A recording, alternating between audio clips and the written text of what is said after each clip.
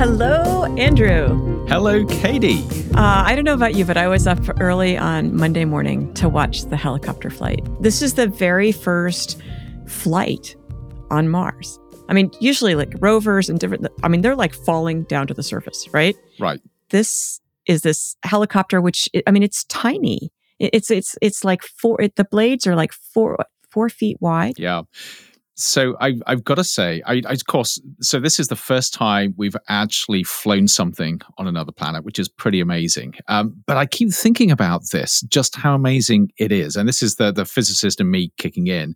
You think there's virtually no atmosphere on Mars. Exactly, like 1% of our atmosphere. That's right. And we tend to forget that when we, say, fly drones and things or helicopters on Earth, we got all that air, and that's what makes them work. So somehow the boffins at, in fact, who was it that put this together? I was going to say the boffins at NASA. They had to come up with a way of flying something in an atmosphere where there's pretty much no atmosphere there. And it's incredible. Well, and they did this literally on a shoestring. Where this is a technology demonstration because we're trying to find out, can we actually achieve flight on Mars? Right. And the answer from Monday is yes. Yes, we can. Think of how much more of Mars we'll be able to explore. I know. But of course, you realize the downside of this. When we get that when we get that first crewed mission to Mars, they're going to land and they're just going to be buzzed by thousands of these drones that are going all over the place. Actually, as the mom of, he's now 20 years old, but he loved these helicopters, remote control helicopters. And the guys at the mall who sell them knew me by name and we had each other's cell phone numbers, okay? Because I went through a lot of these helicopters.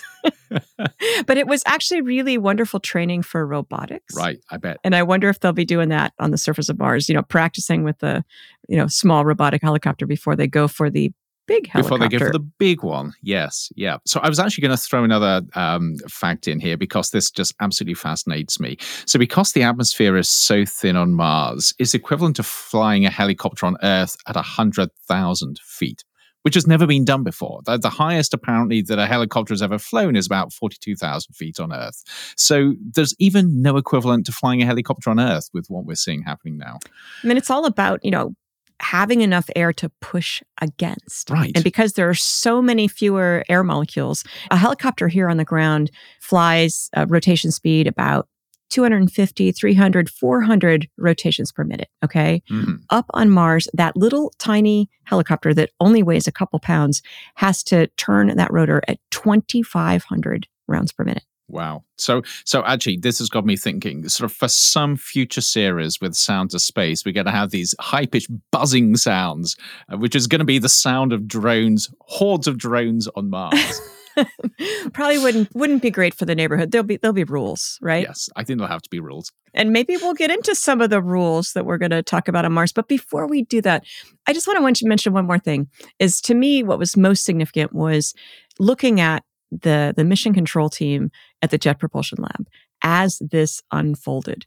Because, just like the landing, they actually give it the commands and then they don't get to see it in real time. Mm-hmm. So they had to see, is this really happening or not? So waiting for that data to come in. And when they saw the graph that kind of went from low to high to low, meaning altitude, it went up, it turned around, and it came back. Yep. I mean, their faces, just looking at their faces.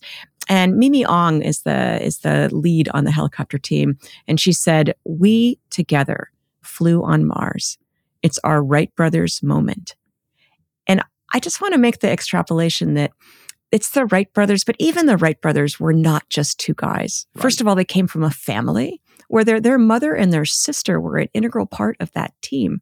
Their mom was like an inventor, kind of like the dad in Chitty Chitty Bang Bang. She was an inventor.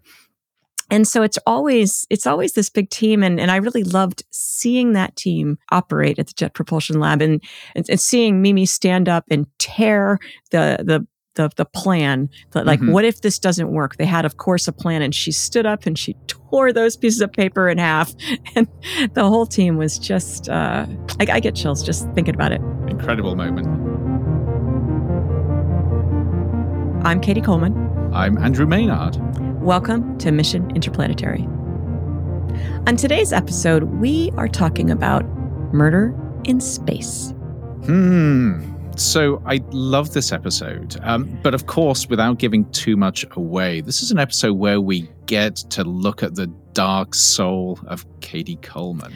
Wait a minute. All right. First of all, this, I am a glass half full person. So, I did not want to start with a, serious crime. But it is interesting to think about. But you attempted? No. It does depend who you're up there with, but I had a great time with my crew. But this is such an interesting question to me, because up to now, it feels like the folks that go up to space, you're all one big happy family. You've got a mission, you get on together. But I guess it's not always going to be like that. You know what they say, where there are people, there's crime. I want to put this a different way, Andrew, okay? We're going to need to have some rules and some agreements. Right. And I'm actually, I am not the part of the team that figures out what the best way to do that would be.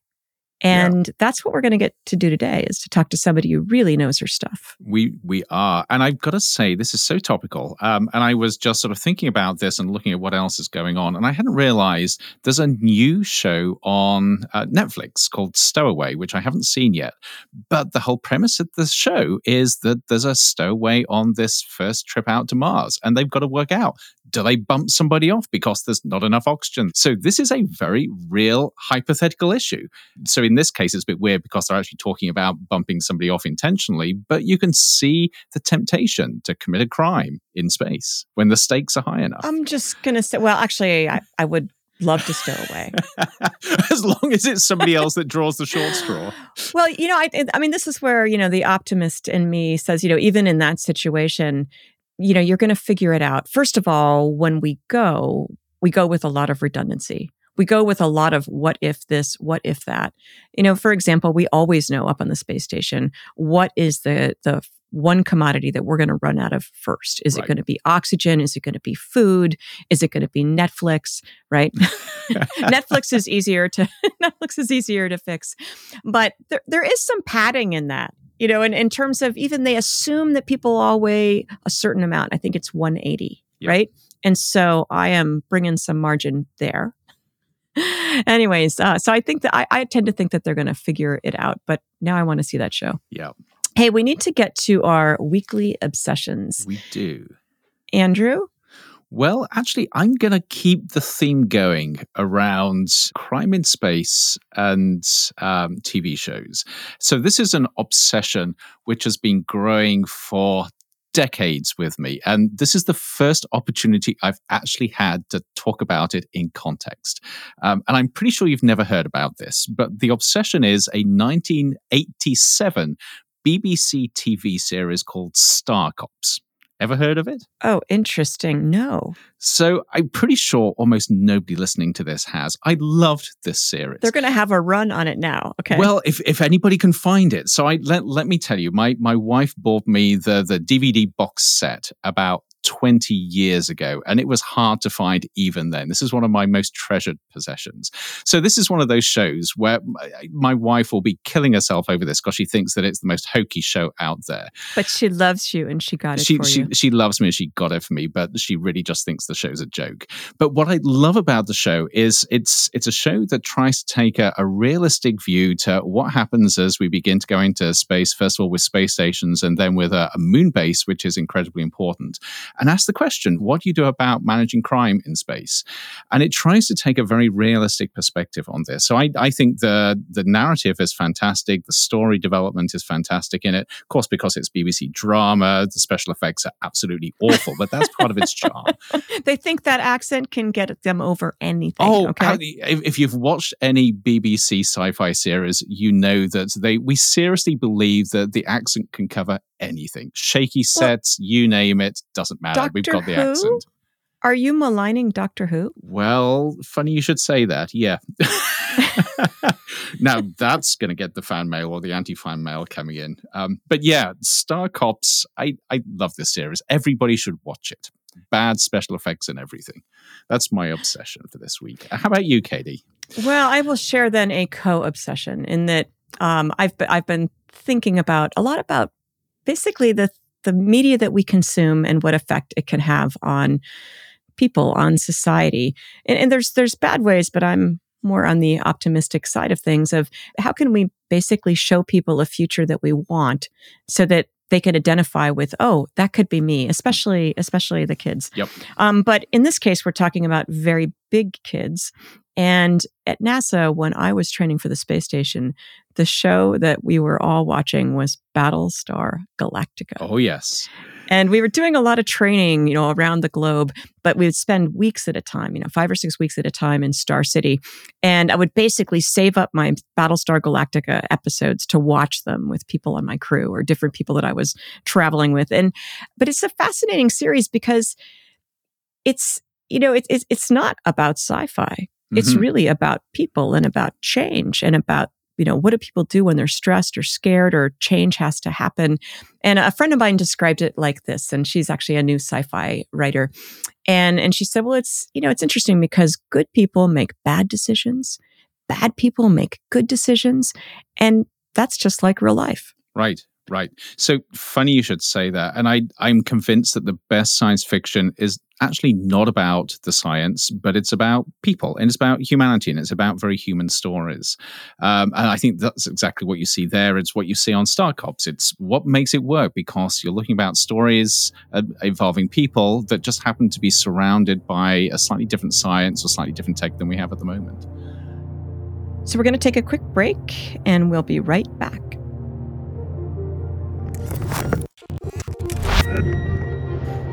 Today on Interplanetary, we are discussing murder in space. Here to talk about that is Timiebe Aganaba-Janti. Timiebe is an assistant professor at Arizona State University where she studies legal, policy, and social issues dealing with space exploration and development. She has worked for and with both the Nigerian and Canadian space agencies and is the recipient of the 2017 International Astronautical Federation's Young Space Leaders Award. Timiebe Aganaba, welcome to Interplanetary. Thank you so much. I'm so glad to be here. Timmy, this is fantastic. And we've got to start off by saying, how on earth do you become a space expert with a foot in so many different countries? Well, the first part is luck. My mom and dad were studying in England, and I got the privilege to be your kinsman, Andrew, by being born in good old Blighty. So I'm pretty happy about that. And then I just moved around after that and just had the privilege of being able to work on space programs in 4 different countries, in France, in Canada, in Nigeria, and now here in the US. This is a really good place to start, especially with somebody with a foot in so many different worlds when it comes to space. So, Timmy, I thought we would start with a hypothetical scenario for you to just engage the lawyer in your brain. So imagine that Katie gets invited back to the International Space Station. This is good news, right? This is Andrew? good news. Okay. This is something that you really want to do. But after a few days, she starts getting really annoyed by one of her fellow astronauts. The chances are that her fellow astronaut has used the last of Katie's coffee and she is going up the wall. Metaphorically, I guess, because I guess you don't actually have literal walls up there. Then one day, in a fit of rage, she murders them and blows their body out of the airlock. So let's say the other astronauts discover what she's done and reports this back to Earth. What happens next? Okay, so this would be an awful thing to happen. Let's just get that straight. Thank you, Timmy. People have decided or have proposed that the International Space Station should actually be nominated for a Nobel Peace Prize because they were actually able to get the USSR or Russia and the United States to actually come together. So people were like, this is such a great feat. And so everyone on the International Space Station, and Katie can talk to this, is actually a diplomat or is kind of trained to represent their country. So we would never expect such a thing to happen. So Katie's going to utterly blow it. I mean, that chance of the Nobel Peace Prize, it's out of the window. Exactly. Well, my siblings might disagree, right? They might have said, we knew this was coming. The interesting thing is that they did think about criminality happening in space, despite, this whole diplomatic aspect that we have. And what you actually have is a legal framework that governs the International Corporation on the Space Station. You have an intergovernmental agreement, which is between Canada, the governments of the European Space Agency, Japan, Russia, and the USA. You have a code of conduct for the astronauts and for the crew. And then you also have implementing memorandum of understandings between NASA and each of the different countries individually. So there's a legal regime that governs the whole thing. But with respect to jurisdiction, like who has the rights to do certain things or to take up cases, it's actually a double jurisdiction. So under Article 5 of this intergovernmental agreement, basically each partner state retains jurisdiction and control over the element which it registers. So the Russian habitats, they have jurisdiction and control over that part.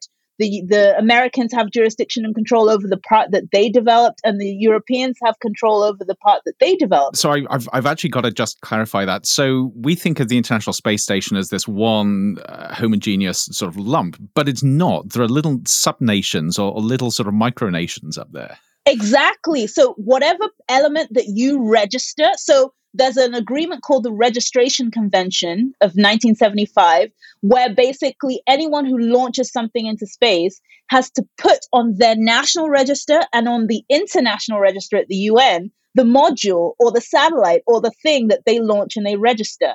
Now, the act of registration is a legal act because it gives you jurisdiction and control. So you have complete rights over the thing that you register. And you also have rights as to what happens in there.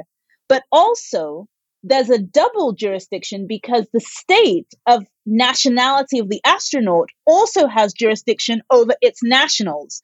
So it then means that you have to have a negotiation between where did the incident happen and what country are they the national of. And if there's a difference between the two things, then there actually has to be a consultation between the two different partners with respect to what their prosecutorial interests are. So how are we going to prosecute this? Who should prosecute this? And so after these consultations, you now have the right to prosecute if the other side tells you that you can do it or states that they're not going to prosecute. Then you have the right to prosecute. It's a. So, Katie, when you were thinking this through, I hope you thought about where that airlock is actually housed, which jurisdiction it's in, and whose court you're actually going to have to stand up in. Exactly. Well, I was going to say, I'm glad that we have all these rules. I did know about the code of conduct, of course, having signed it before I left, although I didn't think that far ahead about exactly where crimes might, Colonel Mustard in the library with a knife, kind of thing. I didn't think about that. But it's interesting how specific it is and how basically, Timmy, there's a great answer to this.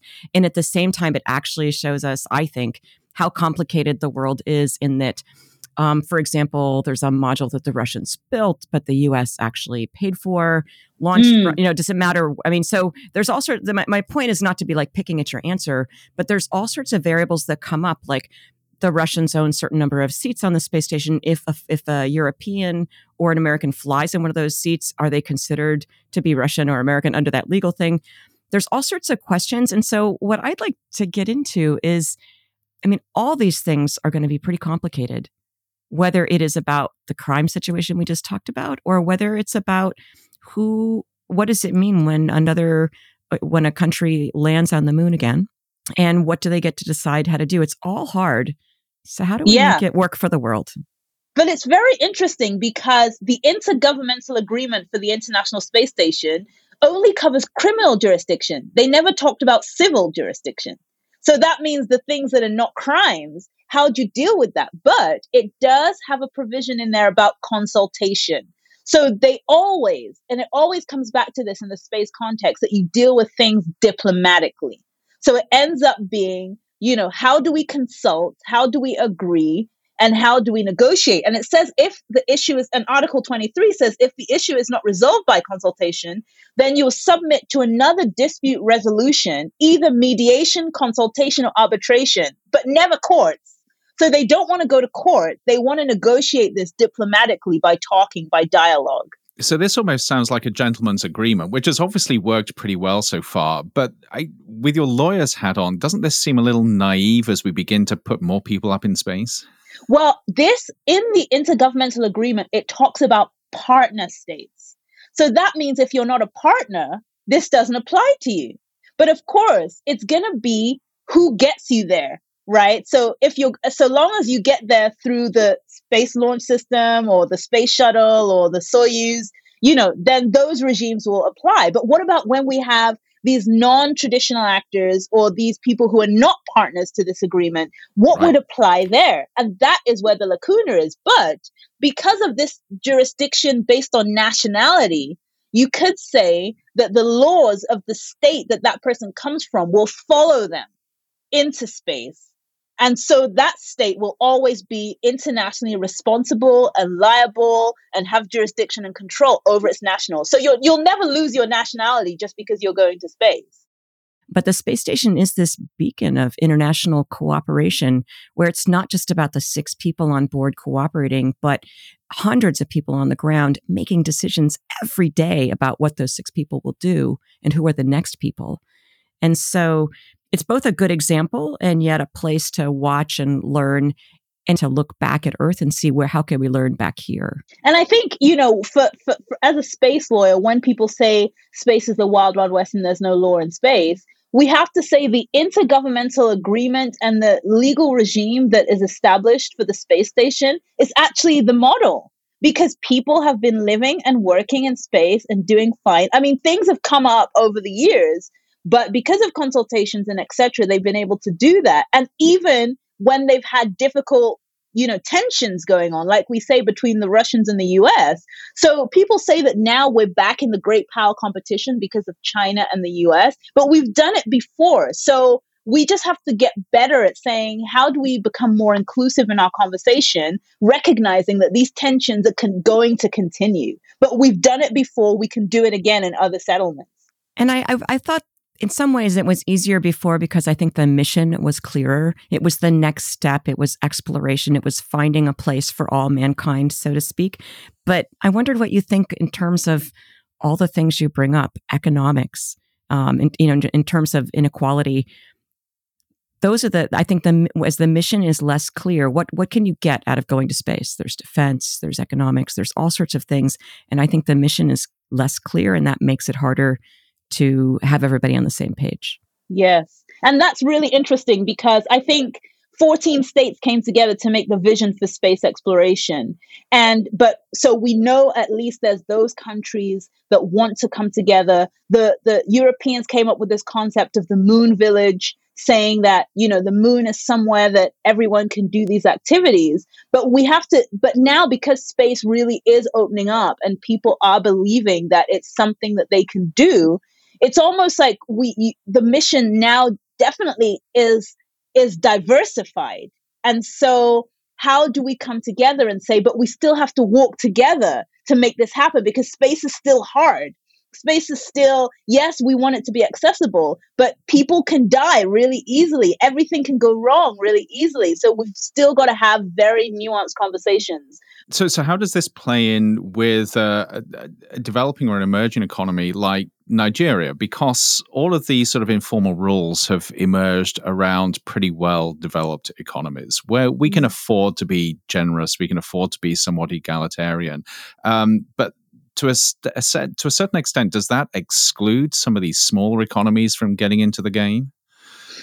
So it's so difficult for me to know, what angle to come at from developing country standpoint, because, I get a lot of young people, for instance, that say, okay, we love space. We see what you've done, so we want to do what you've done. And I say, yeah, but I also have 3 nationalities.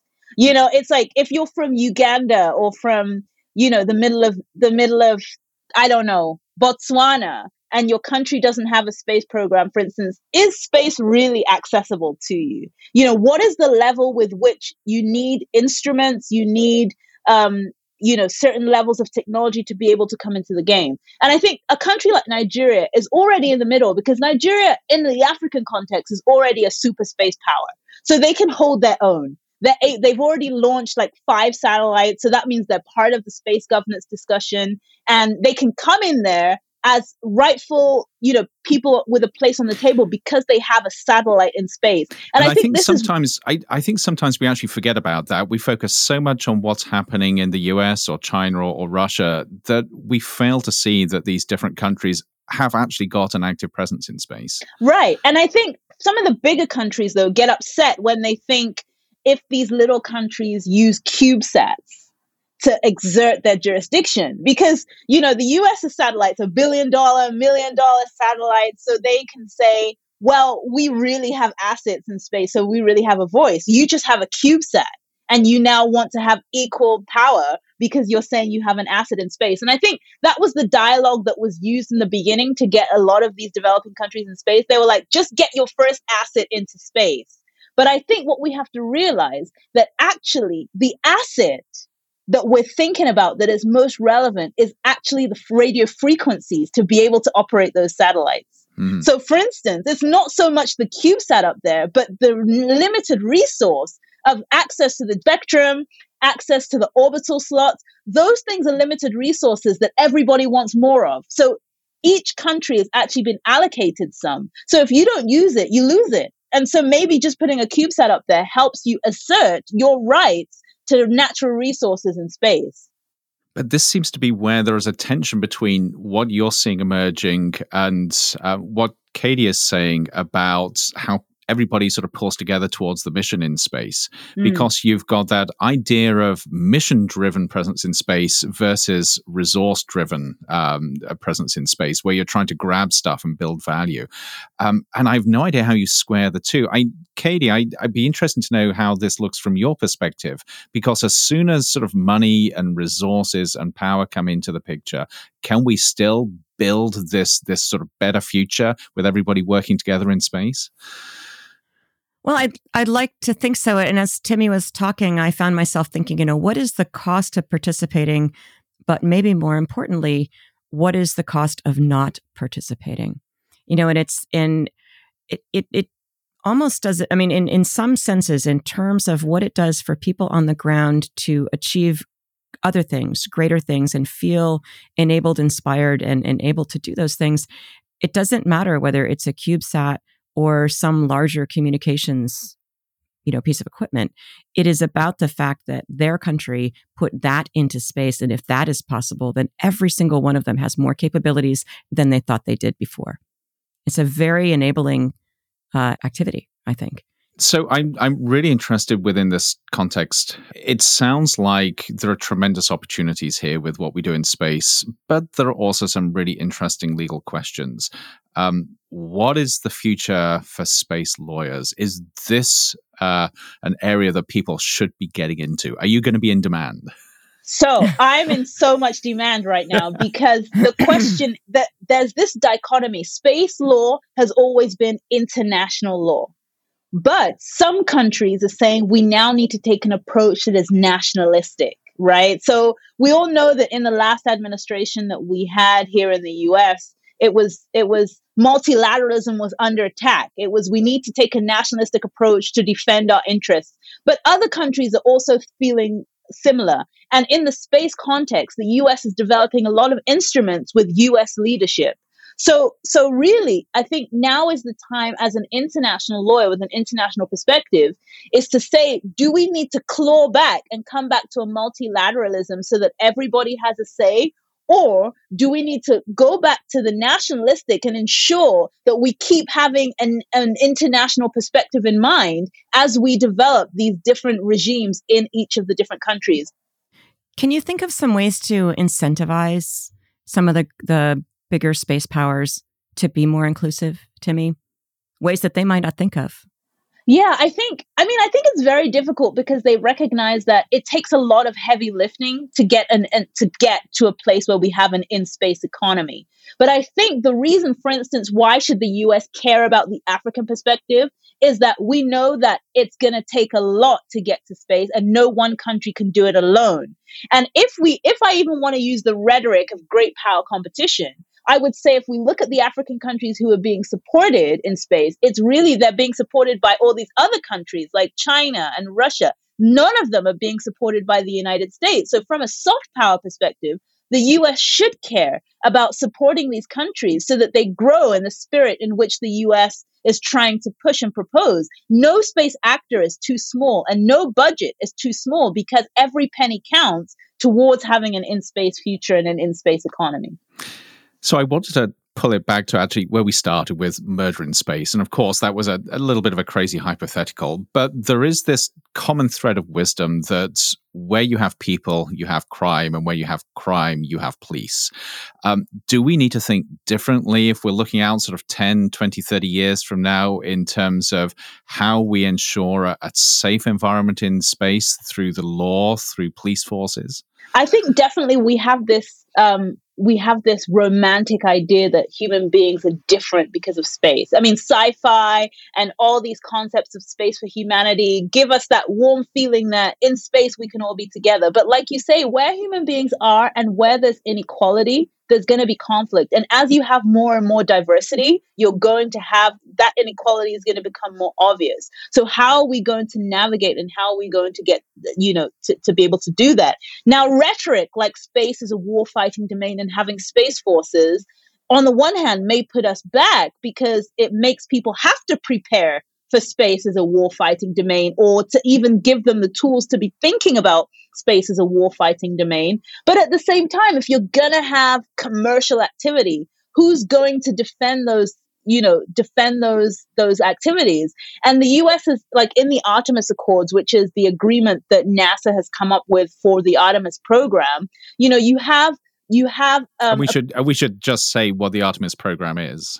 So Artemis is the program to go back to the moon and have the first woman, and they say the next man, but I'm still waiting for the justification there. To not only go back to the moon, to go but to stay. And the Artemis Accords is basically some executive agreements between NASA, the US, and actually at this moment, 9 other countries with respect to what the normative framework should be for this Artemis program. And it's based on the Outer Space Treaty. There's, I think, 10 provisions in there, but 2 of them are quite innovative. One is about space resources, and the other one is about deconfliction of activities. So basically, they're saying, for instance, that we should be able to create safety zones around infrastructure where people won't be able to go there. And if you do go there, then that's a cause for concern. So on the one hand, this is a good thing because we know that people need to protect their assets.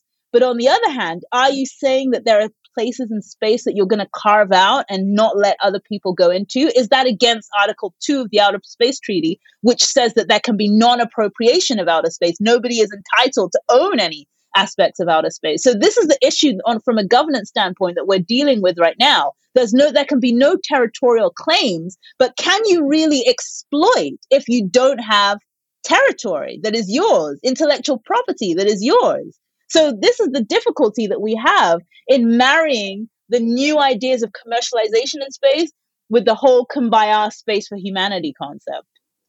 And I think going back to the space station, this is a place where we can literally practice all these things. It's not necessarily so real estate heavy, but the ability for a country to dock their supply ship, it means that the space station has to be in a certain place at a certain time at a certain angle, which means it's probably pointing away from the sun and its ability to gain energy, right? To store power, solar rays.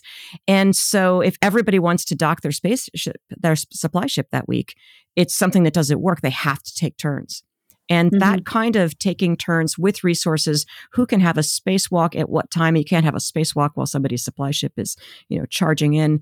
And so we've been practicing those kinds of, we're doing this, having to think about how it affects others on the space station. And I think it will continue to be a great petri dish for us. Yes, I think that's a really great point. I would love to see more writings on this, less about how we don't know how to do it and more about we've been doing many aspects of it. So how do we extrapolate the lessons learned from those into new and different contexts? Let's take a more proactive and positive way to looking at the future of space governance rather than we can't do it, we haven't been able to do it approach. Exactly. And that's a great challenge to end with. How do we look to the future, and how do we inspire everybody that's listening to this to work out how to build a better future in space? Timi Ebbi, this has been a fantastic conversation. Thank you so much. Thanks a lot. Thank you.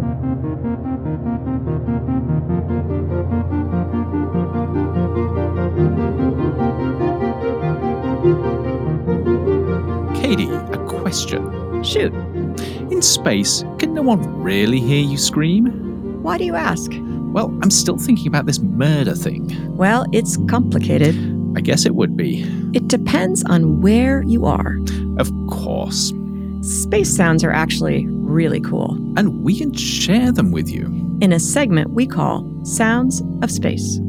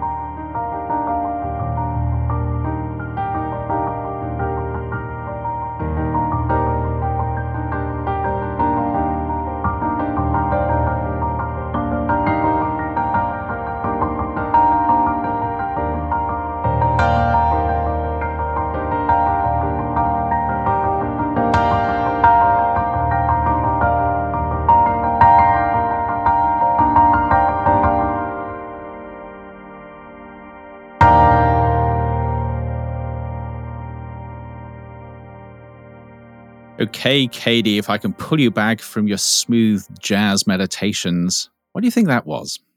It made me think about the first concert on Mars. Oh, I like that. Of course, this hasn't happened, so it can't really be, but I like the idea. Well, I mean, where it's not like the first day they go, oh, yeah, let's have a concert. But, Right. They've gotten there, they've built things. And I mean, when I hear that, I think about what it looks like to look out the window as you're cruising outward to some very far away destination. And then when they're all together on the surface and things are built and everything is ready, they have the first community concert and they're all together. So you realize this is going to have to be a thing now. This is not what this was, but actually there are resonances there. But we're absolutely going to look forward to that first concert on Mars. Well, I'm always kind of lobbying to be in the band. Okay, so I just wanted to put my plug in. Okay, so this is your ticket out there. So this was actually the sound of exoplanet discovery. What does that mean? Like it's not called discovery. You're saying the discovery of exoplanets. It's actually a sonic visualization almost of this discovery process. So exoplanets, as I'm sure a lot of people will know, are planets that orbit outside our solar system. And as you listen to this, as the music progresses, it actually takes us through time from 1991 to 2019. So you hear this progression of discoveries. Each note that you hear represents the discovery of one or more exoplanets. So we're actually sonifying the process of discovery here. The pitch itself indicates the relative orbital period of the planet, how long it takes to orbit its star. The volume and the intensity of the notes represent the number of planets with similar orbital periods that were discovered at the same time. And I've got to say, this sonification, which is it's mind-blowing when you listen to it, was produced by the great people at System Sounds.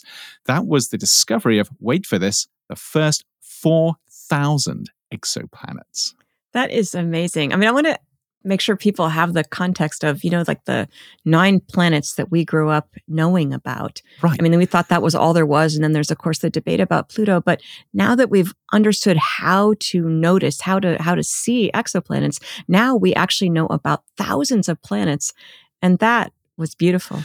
And what just blows me away with this is, of course, that's amazing to think of 4,000 planets. But then you ask, well, how can you really help people understand this at an emotional level, at a visceral level? And of course, being able to translate those discoveries into music, harmonious but interesting and intriguing music, is an amazing way of doing this. It actually puts you in touch with the discoveries and stuff that's happening out in our galaxy in ways that I think it would be very hard to do otherwise. I really love that. And think about if you're one of those exoplanet scientists and you're listening to this. Mm-hmm. I wonder what it feels like to them to listen to their discoveries. I mean, they're able to they're literally going further and further out in the universe, planet by planet, thinking about which ones were when. Yes. So this absolutely has to be part of the first symphony on Mars when we get there. Let's listen to that again.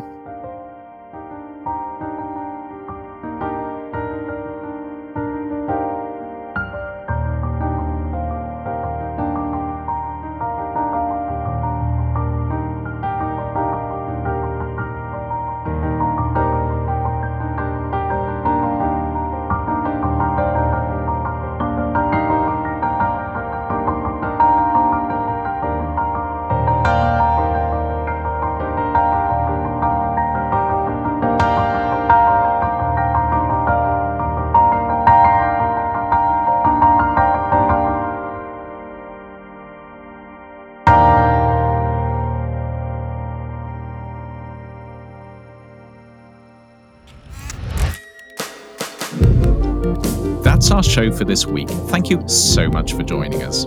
Mission Interplanetary is produced by Lance Garabi.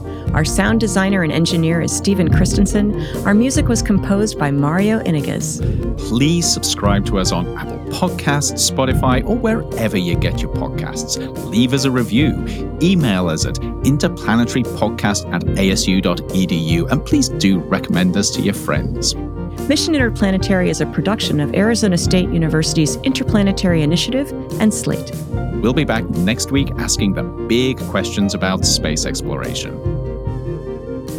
The future is interplanetary. We'll see you there.